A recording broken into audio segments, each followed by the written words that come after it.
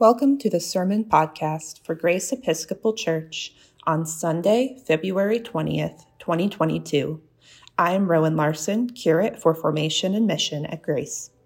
Today's sermon is from the Gospel text, the Gospel according to Luke, chapter 6, 27 to 38.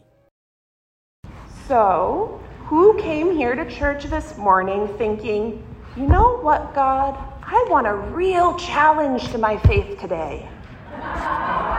Anyone? No hands? My friends, if any part of the gospel feels like it should be considered merely aspirational, this is it. This is the gospel equivalent of the healthy but horrible tasting boiled spinach you're told is good for you, if only you can choke it down.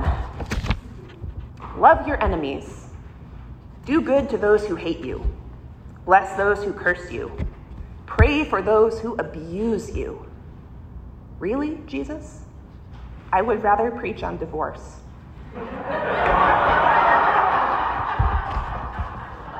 So, to frame how on God's green earth we are supposed to digest this part of Jesus' teachings, I'm going to back us up for a minute.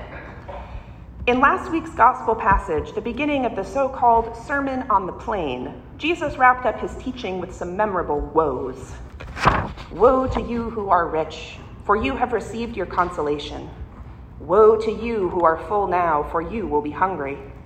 Woe to you who are laughing now, for you will mourn and weep. Woe to you when all speak well of you, for that is what their ancestors did to the false prophets. Today's passage starts with, "But I say to you that listen." This isn't one of those who have ears to hear, listen sort of exhortations that pepper the Gospels. This is if you made it through the last part and you're still here, just get ready for what's next. So if we have not run away to the hills and we're still listening, and I hope we are, we're either the poor, the hungry, or those who weep now, those who were blessed in the Beatitudes last week. Or perhaps we've seen ourselves in the woes and have been woken up to the need to take up the cross, change our own behavior, and change the ways of the world. For his closest followers, and those listeners brave enough to stick around, Jesus teaches here that a completely new economy is at hand. In this economy of grace and mercy, the ones who come out on top will be those who do not judge, those who do not condemn, those who forgive and even love their enemies, and those who give freely without hope of an earthly return on investment. I'm not sure that anyone listening to Jesus on the plain that day thought they would be able to actually do all of this, or even if they could, to keep it up all the time without failing. I'm pretty sure that I can't, and I am a professional Christian. It's what you go to seminary for. So we're going to leave how to love our enemies and the like for another day, because there's a lot of other love to unpack before we get to the PhD level love of loving one's enemies. By showing up to church today, I know that you all have already committed to living a life of extravagant love. Not the Valentine's Day warm, fuzzy, emotional kind of love that's on the Hallmark cards we've been seeing this week, but a truly radical love that's based in action. It's based in doing something and making a conscious decision to do it. You've chosen to be here, to be part of the community of grace, to be part of the body of Christ, and to walk the way of love following Jesus' example. We've chosen to be in community and love and care for each other, even when things are hard. Perhaps especially when things are hard. Jesus said, if you love those who love you, what credit is that to you? For even sinners love those who love them. Honestly, I don't think this teaching is fair. I think in learning to live lives of extravagant love, you got to start somewhere.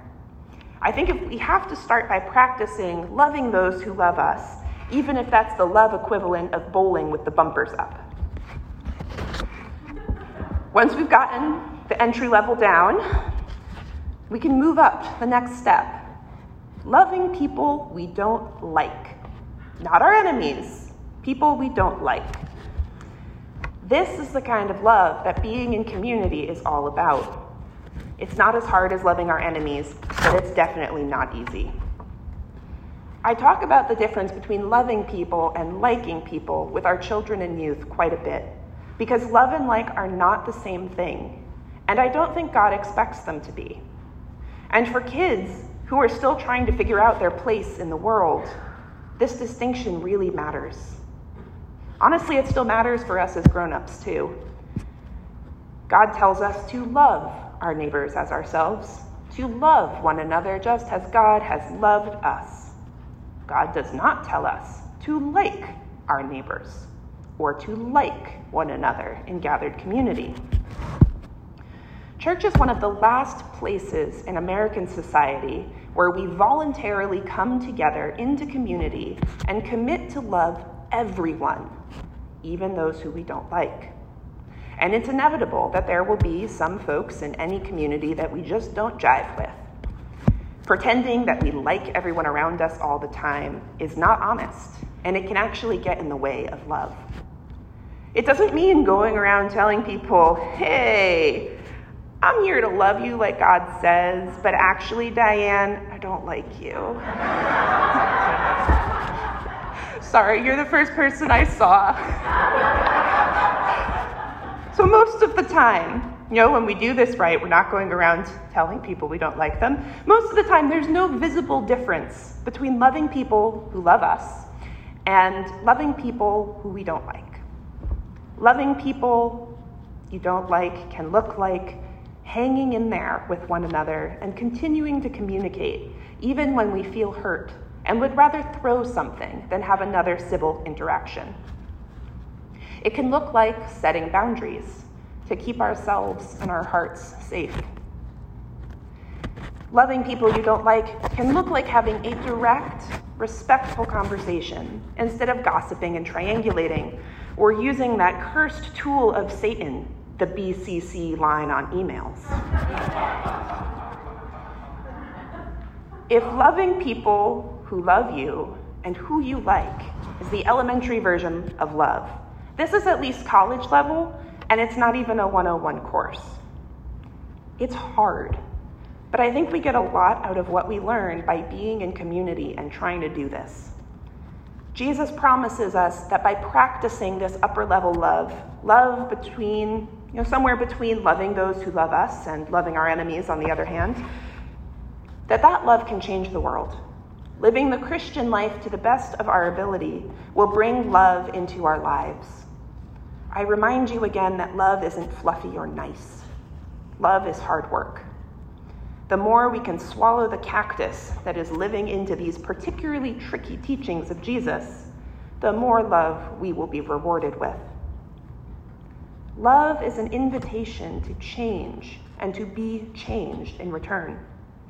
As a community, that means in the name of love, sometimes we have to have those hard conversations, even when we don't want to.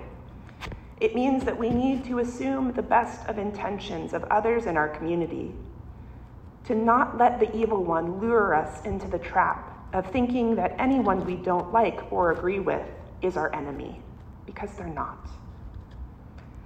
One day, when we are all experts at loving people we don't like, then we can try for the PhD in loving our enemies. Amen.